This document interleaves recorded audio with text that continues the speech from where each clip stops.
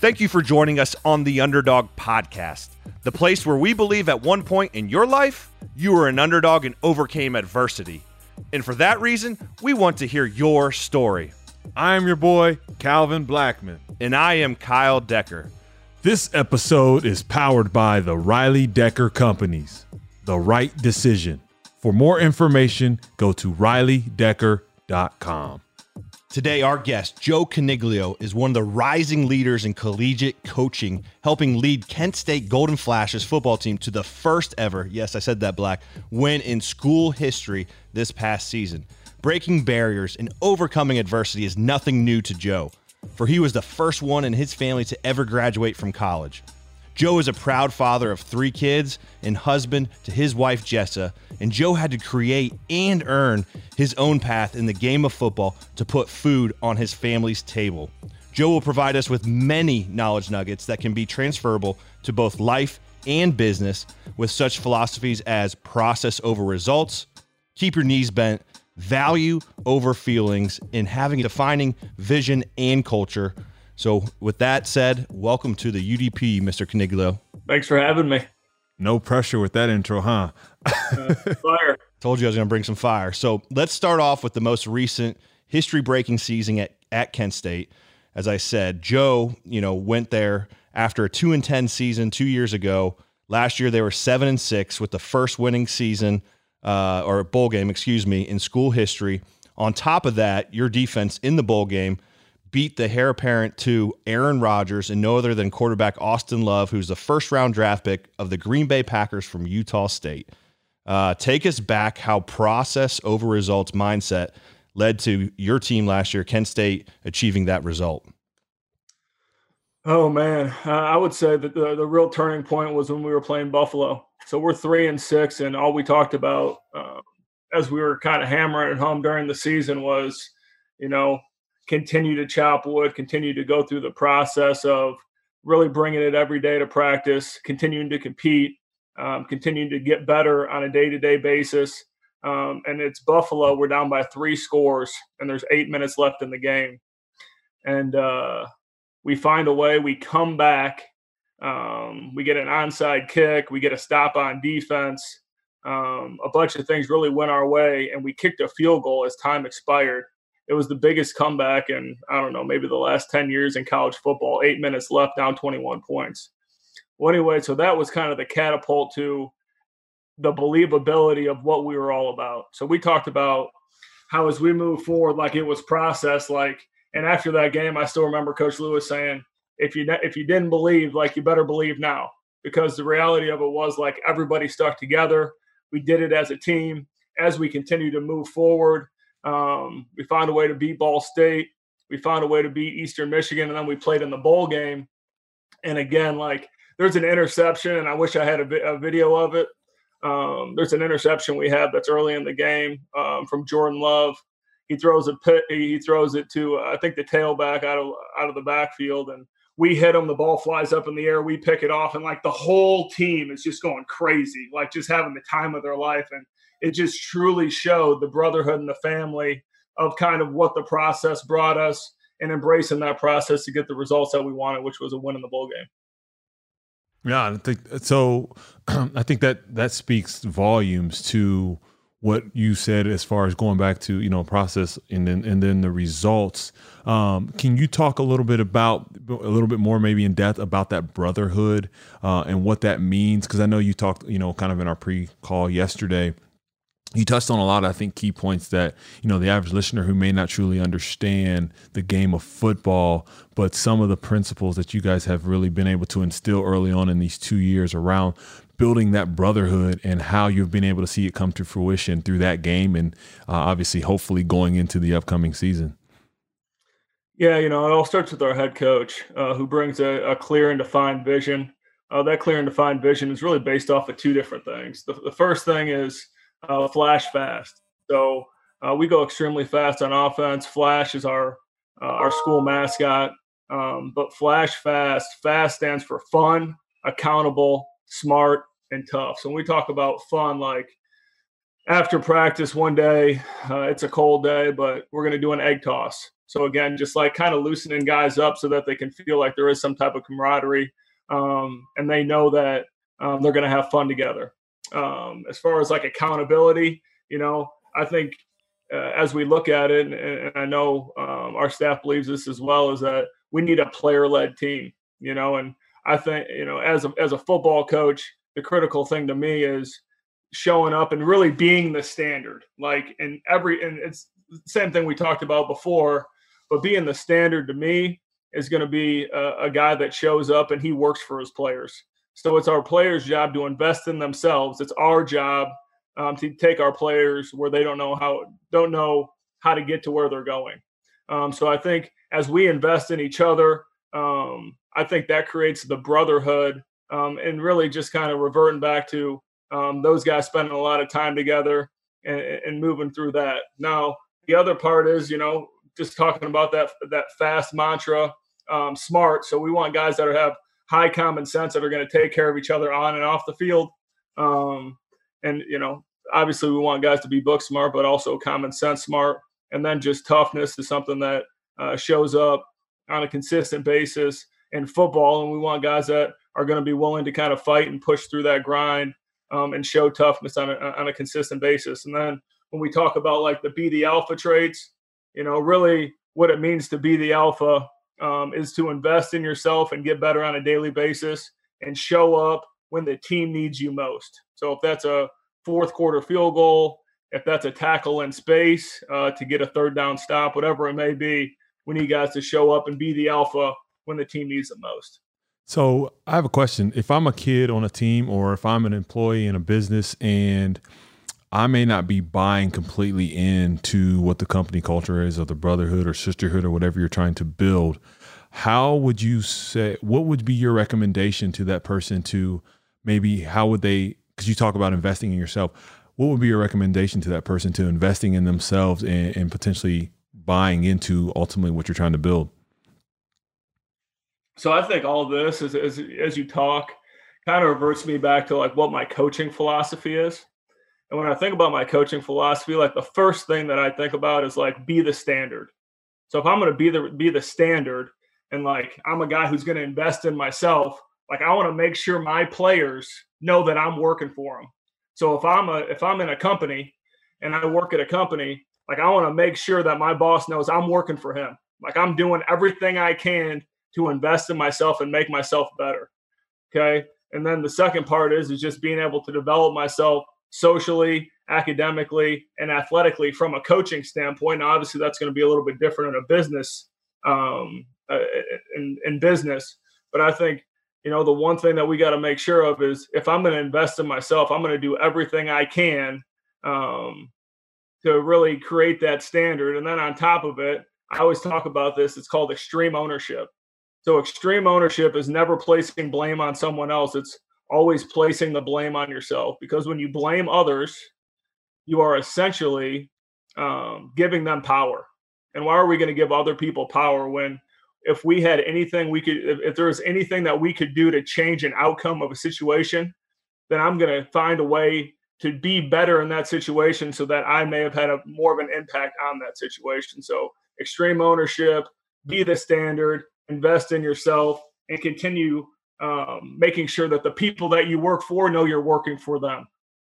Absolutely. And I think one thing that Joe, I've quoted here saying, change is always possible. It's really optimistic for me, because at times I think we're all seeing like, oh man, will that change? To go off of your question, and I think what Joe is saying is, and what you were quoted as saying, change is always possible if you have the right people. And I think I got this right. The right people in creating, strong relationships. Can you kind of touch upon, the relationship? I know you talk a lot about experiences in relationships. Can you kind of touch upon that belief you have? Yeah. So when, it was awesome when I sat down with you at the combine, just kind of talking about, everything in life.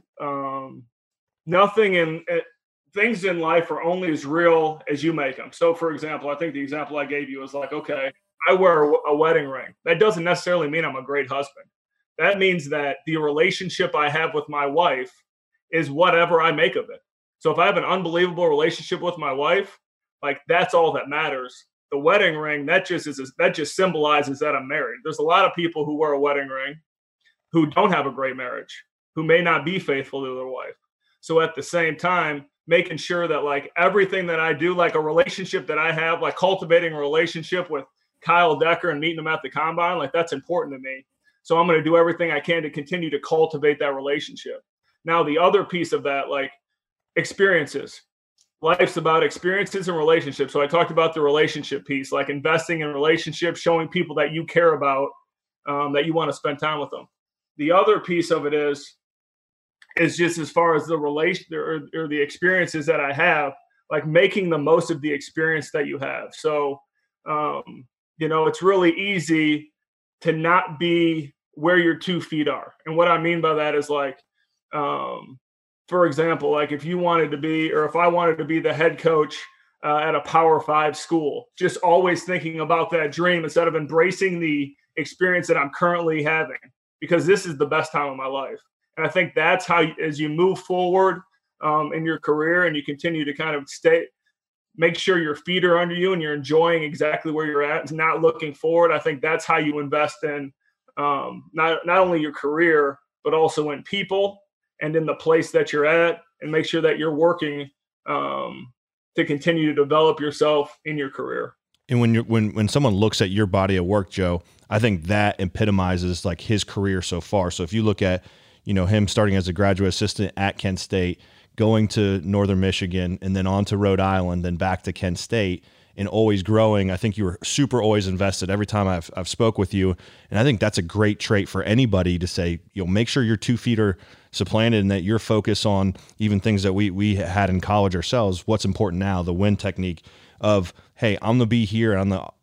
Tomorrow's not granted. We're going to win today. Now you have future goals and aspirations, but if you don't win the day, if you don't have your 2 feet where you are standing, as you said, I think that's such a great mentality and mindset to live by. Process over results, right? I mean, sure. Like the bottom line is investing in the process now so that you can have results, whether that be a short-term goal, a long-term goal, a career goal, whatever it may be. Process over results. The one, this is. I learned this last night. I'm going to read this book. Say this now. Say it. Part of my verbiage here. Fuck Your Feelings by Ryan Muncie, and I think I can't wait to read it. First of all, but what that means by saying fuck your feelings is what we feel, not what you value. Be remembered by what you value, and you're going to be remembered by that, I guess. So, can you touch upon how that book and the feelings versus what not what you value, and that whole mindset and how that's really helped you develop your leadership?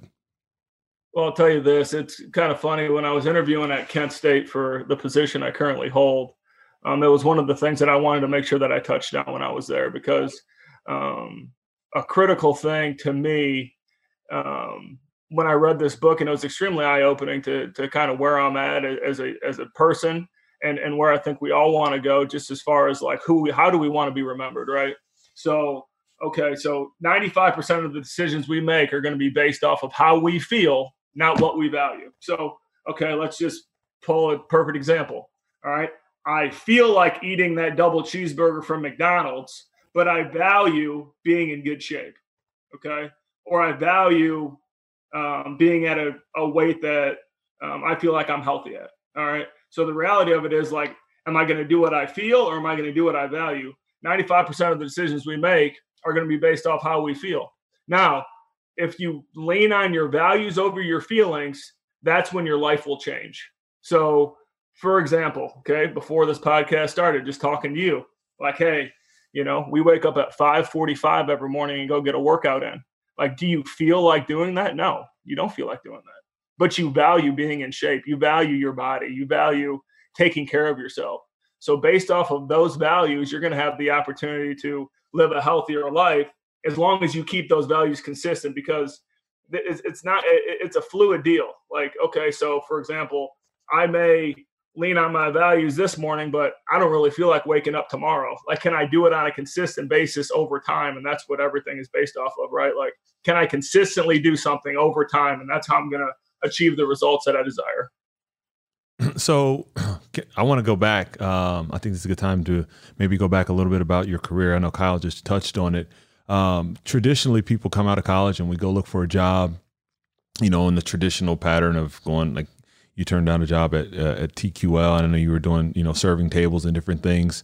And that's just a traditional mindset. But you decided to bet on yourself and take a position as a grad assistant at a college, which most people don't know, but you make zero money pretty much. You're getting meals and you're getting some clothes because the team issued gear. But can you talk about, why you decided to pursue that journey and not go the traditional route? And ultimately, again, as we hear a lot of times, having that spouse or someone who's supportive come along with you and take this unknown journey to who knows where it's going to lead. And obviously it's led to you at Kent State and you're working your way up the ranks, but talk a little bit about, why you decided to take that journey and what it's done for you. Oh, well, as soon as football ended, when I was a senior at Miami, I was kind of like, well, what do you do now? I had an opportunity to go take a job at TQL, as you mentioned. And I think it was the day I was supposed to start. I was dating Jess, who's my wife now. I'm like, I don't think this is what's right. So it ended up being the day of. I'm like, I'm not going to go do this. Well, anyways, I had some friends in coaching that I coached with at Miami that was actually at Kent State, named Craig Ackerman. And he called me. He's like, hey, man, you want to come up here? And I was like, well, when? He's like, I don't know. It may be July. It was like, the end of the season, and really in like January then. So it was still going to be a 6 or 7 month wait. So I ended up, instead of going to take the TQL job, I came back to school, ended up working I came back to school. I graduated in the spring, ended up working at waiting tables essentially, and as a personal trainer. And I just always knew there was more to life. And I talked to you guys about it a little bit yesterday, but what is your passion and purpose? So when we talk about so just kind of going back to those fast qualities, like we talk about fun, like not just like fun, like, oh, I like to play Call of Duty. Like, no, what's your passion and purpose in life? Like outside of football, like what's your passion and purpose? Well, to me, in this particular instance, like I knew my passion and purpose was more than obviously waiting tables and being a personal trainer. My passion and purpose was in the game of football, because as soon as I lost it, I was like, well, what do I do now? So having that opportunity, I actually went to Kent State as a volunteer. Actually, I did not get paid for 6 months. And then I became the video coordinator before I was actually promoted to being the graduate assistant under Daryl Hazel when he came. So it's a process. But at the same time, I think you got to lean on what you're passionate about. And our head coach at Kent State always talks about like, what's your passion and purpose? And you need to make sure that you invest in that every single day. And that kind of comes full circle looking back at, graduate or just decided not to go to TQL, taking another semester in school, trying to make some money, and then kind of really pursuing and betting on myself and the coaching profession. Yeah. And I think we talk about the E+R equals O. And I think you had such a desired outcome that your continued response, and I didn't even know that, and we're pretty close, like to know that you were a volunteer and then the video, then the GA in those. I mean, that's that in itself. Like you said, you're an underdog. You just kept overcoming odds to get to that next level. So commend you for that continued drive. And I think, does that, one thing I want to touch upon, not too much on the childhood, but I know your grandpa is a big piece of your life. He's 96. God bless him. Hopefully I make that to that age. You won't. I probably won't. That's the way I'm living. And then, your mom and dad, not getting through school or didn't get through college because you were the first grad, but they were hardworking, great parents, setting that foundation. Do you attribute, a lot of your childhood and the mentorship of your parents and your grandpa as creating this work ethic and drive for you?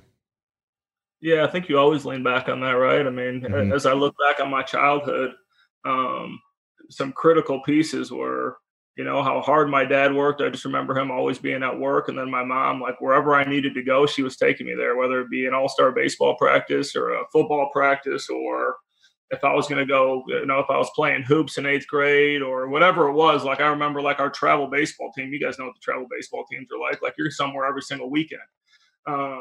So just continuing, I think the persistence that my parents showed and their drive to let me do whatever made me happy and whatever I was passionate about continued to drive me. And I felt like that rubbed off on me as I continued to move forward, because I do feel like, a lot for me has changed really from high school to like where I am now. Obviously we change a lot, but just as far as my like outlook on life, and obviously I have kids now and all that stuff.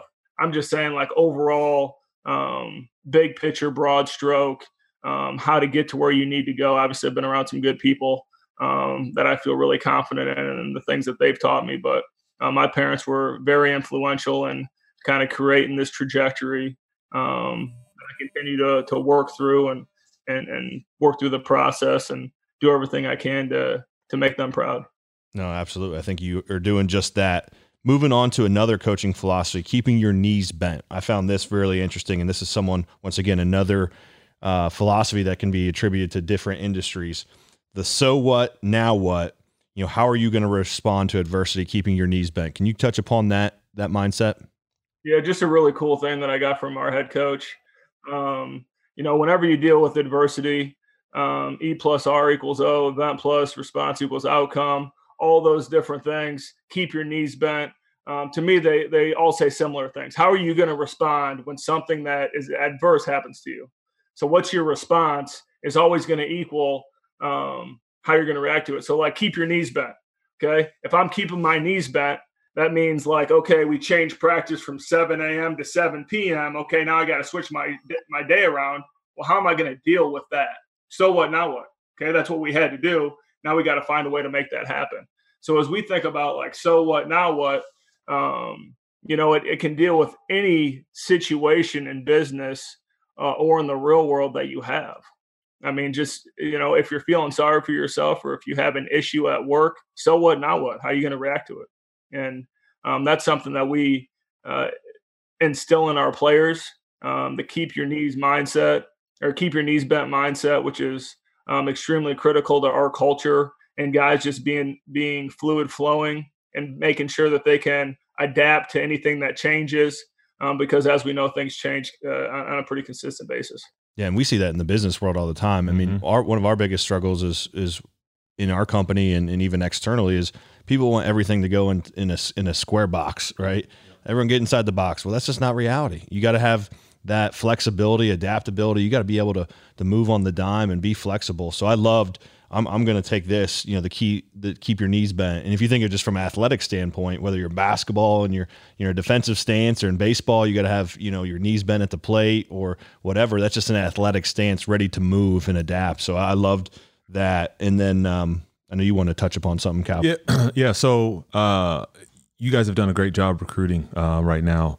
And I know I got to be careful with the NCAA. So I'll phrase this how I can, but having had my experience, coaching at the D2 level and then transitioning into the business world, a lot of times I run into parents and even coworkers who have teenagers. Say you have a 45-year-old mom or father, a mother or father who has a 17 or 18-year-old looking to go play at the next level. What would you say to them, or why would that parent want for their child to come play for you at Kent State? Well, there's the critical reasons are this. Okay, we're going to invest in their son, and the way that we show players that the way that we recruit players is the way that they're going to be treated when they show up on campus. That's something that we truly believe. We feel like we differentiate ourselves from a staff standpoint because of our energy and because of the relationships that we create, and then just overall the investment that we're going to have in the young man that we're recruiting. Whether that be, we're gonna find all the touch points that we need, just in regards to, we got to make sure that we get mom on the phone, or we got to make sure we show them a campus tour, and we're going to find creative ways to do whatever we can to make sure that the student athlete that we're recruiting is as comfortable with the choice of coming to Kent State as possible, but also that he's comfortable and relatable to our football staff, which is extremely young, and a bunch of guys who are going to work and are going to build relationships with their players. So again, how we recruit our players is going to be the same way that they're treated when they show up. So there's no lull It's going to be a consistent communication. We're going to make sure we take care of the guys that we're recruiting the right way, just like we will when they show up on campus. And there's one thing I learned, and this, like, you always hear a lot of these different things, that the principles and the values you're going to instill in these kids. And one thing that I remember we used to always tell recruits was, when you graduate from here, how are you going to face that adversity when you get out in the real world? And one of the examples I always got was when you have kids and it's, midnight and your kid's out of milk, how are you going to respond? Are you going to get up and run to the store? Is it going to be something that you're going to push off? It's something that minor has stuck with me for over 10 years, because now having kids and been in that situation, it's like my wife said, we need milk. I'm like, well, damn, like this is real. This is truly reality right now. And a lot of those core values and principles that I was able to take from my time being involved in the sport, have really translated and transitioned over into the real world. So you don't go get me milk. What's up with that? I don't even know what to say there. But I think those that aren't familiar with the Kent State football program, once again, their success is there, and I think they're going to sustain it. Mm-hmm. Coach Sean Lewis is the youngest FBS Division I football coach out there, and all the coaches are 40 and under. So I think the energy you see with the flash fast, be the alpha, all these different things are amounting into.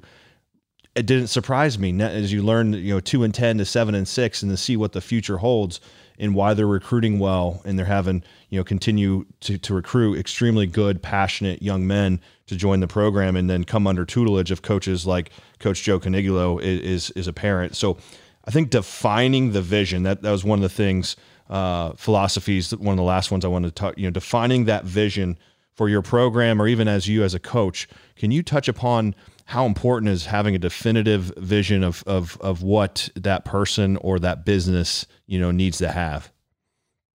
Oh, I think it's everything. And I think it's something that, for example, if you're a coach, you need to be able to define your philosophy. If you're a player, you need to be able to define how you tackle. You need to be able to define what the values are of your football program. Everything, in my opinion, and the opinion of a lot of the coaches I talk to, needs to be defined where not only the coaches can spit it back, but the players can spit it back. Because when they can spit it back, they know it. And just in regards to like talking about coaching philosophy, and I've touched on some of it, but like when I think about like what my coaching philosophy is, it's really 5-pronged. Okay. The first thing I want to do is I want to be the standard. Okay. And I want to make sure that my players know that I'm working for them. They're investing in themselves. I want my players to know that I coach, that I'm working for them. Okay. I want to make sure that they know this is a developmental program. Okay. Number 2, I'm going to develop them socially, athletically, and academically. Okay. And I'm going to make sure that I create relationships with them because I want to, not because I have to, and because, and so that we can develop men of character. Okay. I want to make sure the outside linebackers, there's a pride in the position that I coach. Like, you're going to be a prideful outside linebacker. That's going to be something that you're proud of, and you're going to be proud of our group. The 4th thing is going to be making sure that we're cultivating an energy every single day, and that goes back to the values over feelings. Like, if you bring the right mental attitude and the right outlook, and you have a value that you want to be a great football player, well, then you better show up and practice like you want to be a great football player every single day. And then the 5th thing is going to be having extreme ownership. Don't place blame on anyone else. Make sure that you have extreme ownership in what you do, because that's the same way that, again, I want to be the standard with our group as the coach. Okay. I'm going to take extreme ownership when I do something that I think I could have been better at. So if we all take that stance, we're all going to be a lot better in the long run if we point the thumb, not the finger, and make sure that we're taking care of each other in that way, where there's not anyone to blame other than ourselves. How could we have changed an outcome with the decisions that we made? Let's go. Are you ready to roll? Let's go. I'm ready to go play. All right. Probably wouldn't get very far. Let's put Joe on the hot seat. How about that, Black? You ready to roll? Yeah, make it happen. All right. I think you got the first one here. We do a little rapid fire here at the end. Put you on a little hot seat. Actually, I think we went kind of soft. We might have to do some top of the head questions here. So this one's kind of deep. I mean, this is pretty good. Okay. All right. Let's do it. Who would you say are some of the coaches or leaders who've had the biggest impact on your coaching style or just personal development? Sean Lewis, John Haycock, defensive coordinator at Iowa State. Just being around him and being a graduate assistant for him. Sean McVay, Chris Shula, trying to think, Craig Ackerman. I've been around a lot of guys, and I know I'm leaving some off the list, but some really special coaches out there that have really helped develop me and helped me see things a little bit differently, so I continue to kind of have a growth mindset. And what characteristics would you say they all portray that have helped them sustain that excellence? The first thing I would say is they have a presence about them. So when they talk, they have a respectability. They have a confidence. When they talk to people, there's a believability. I think that's a critical piece as a coach when you talk to your players, making sure that there's believability. The other thing is they're extremely diligent, hard workers. So everything they do, they put their heart into it, which is what I tell my players all the time. Like, everything you do, you got to put your heart into it. So all these coaches, they put their heart into it. They're extremely embedded in their craft, and they care about their players, and I think that's when it comes down to it, they don't care how much you know until they know how much you care. I think there is a lot of validity to that. And as we move forward, like guys that take care of their players, that are embedded in their craft, that have believability, that want to continue to have a growth mindset and get better. To me, like, if you have those traits, you'll be a pretty dang good coach. No doubt. Speaking of two of those guys, I'm actually going to skip to the fourth question here. Our former teammates and your close friends, and as well as mine, Sean McVay and Chris Shula. They're both with the Rams. But here's my question, and I'm coming out a little bit of left field here. So Joe, those that don't know, was one hell of a running back in Rockford, Illinois, bigger than most of his linemen if you look at his old tapes. But if Joe in your prime at the running back position gets through the first level defensive line, you're going right at Chris Shula at linebacker, are you running him over? That's question one. Two, you say McVay's at safety. So can you run over Shula, and then are you running over McVay? I'm stiff arming Shula, and then I'm making McVay miss in the open field. All right. Little or no contact. Yeah. And then you're going to show your speed. Shifty Joe. I like it. There you go. Mm-hmm. Nice. Oh, back on me? Yep. So best thing about being the father of three kids is really the question, but being in the profession you're in, having to juggle, so many moving parts, especially in the season. And I always say this, from August to November, there's no off day in football. Sunday through Sunday, you are in the office and working. How are you able to balance that with your family? And what's the best part of being a father and making sure you're being there for the kids? It's really hard to balance. During the season, it's, you're invested in your players and you're doing all that stuff. And then the one thing that's really cool about what our head coach does, we have like a Monday night dinner where we bring our families up, which is really cool. We have an opportunity for the home games to stay at home, so we can spend some time on Fridays. We have a date night on Thursday night. So our head coach does a phenomenal job giving us the opportunity to really balance. The best part about having three kids is just the love that you have for them. And right now it's been awesome because I've had a ton of opportunity to spend times with them, cultivate a relationship. But really, to me, parenting is coaching. Like, parenting is coaching. And I tell my wife that all the time, and she doesn't like to hear it. But like, when our kids are doing something really well, like, they need a pat on the back. When they're when you have to, help them learn, they need a pat on the butt. them a different way. Like, that's just kind of the way it works. But the reality of it is like, parenting is coaching, and just the love that the kids display, and just having the opportunity to be a father, be around them a lot right now, and just continue to develop relationships with them, and be somebody that they always look to, whether it be to wrestle or, a shoulder to cry on. I think that's, the most special part, because you're their world. Absolutely. And one of my last questions is, most people go to Upper Peninsula in the summer to vacation or out to beautiful Rhode Island, 2 of your stops on your coaching career. If you were advising the listeners from a vacation standpoint, you had one choice. Are you going to the UP in the summer, or are you going out to Rhode Island out there? What would your advisement be? Nothing against the UP, but it's not even close. I'd go to Narragansett Beach, Narragansett Town Beach in Rhode Island. You could go to Newport. I mean, there's just a lot of options out there. But I would definitely venture out to Rhode Island before I'd venture back to the UP. Absolutely. And I had the ability to go visit Joe out in Rhode Island, and it is beautiful. I mean, rainy Rhode Island, right? Yes. Yeah, I was out there actually twice. Yeah, and once in the summer and during your 2-day practices, or I don't even know if it's 2 days anymore. Can't remember. But the Rhodey Rams, and love to see. That was a cool experience going back to see an old teammate that was now coaching and seeing how he coached at that time. I think the defensive line. And I remember me and my pops walking out there and checking out practice, and just really, really excited, man, for your career. As we close up, is there any parting words that you could, leave anyone listening that you want to tell them? The one thing I would say, go after what you're passionate about, invest in what you want to do, and anything you do, put your heart and soul into it. Like, leave nothing to chance. Work works, but work has no guarantees. So stay the course, continue to embrace the process, and the results will come. So, anybody that's listening, I just wish them luck on their journey, and continuing to chop wood, and go after what their dreams are.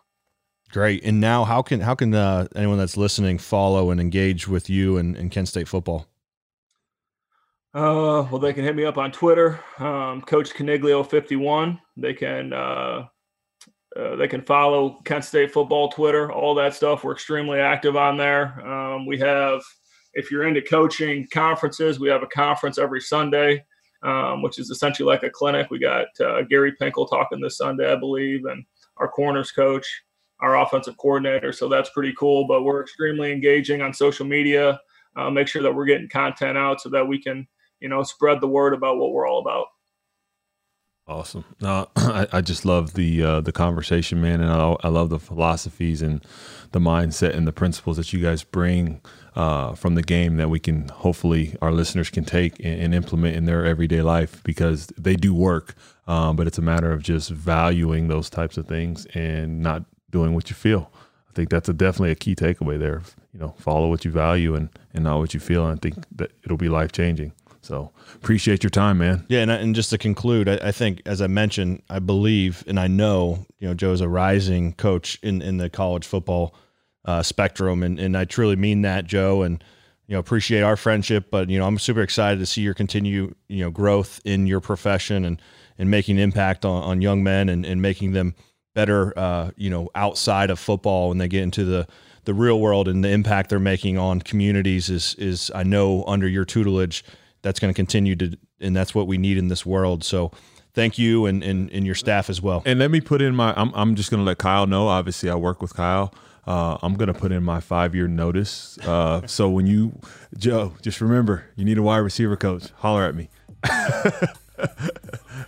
All right, brother. Well, we appreciate it, man. All right. Thank you, guys.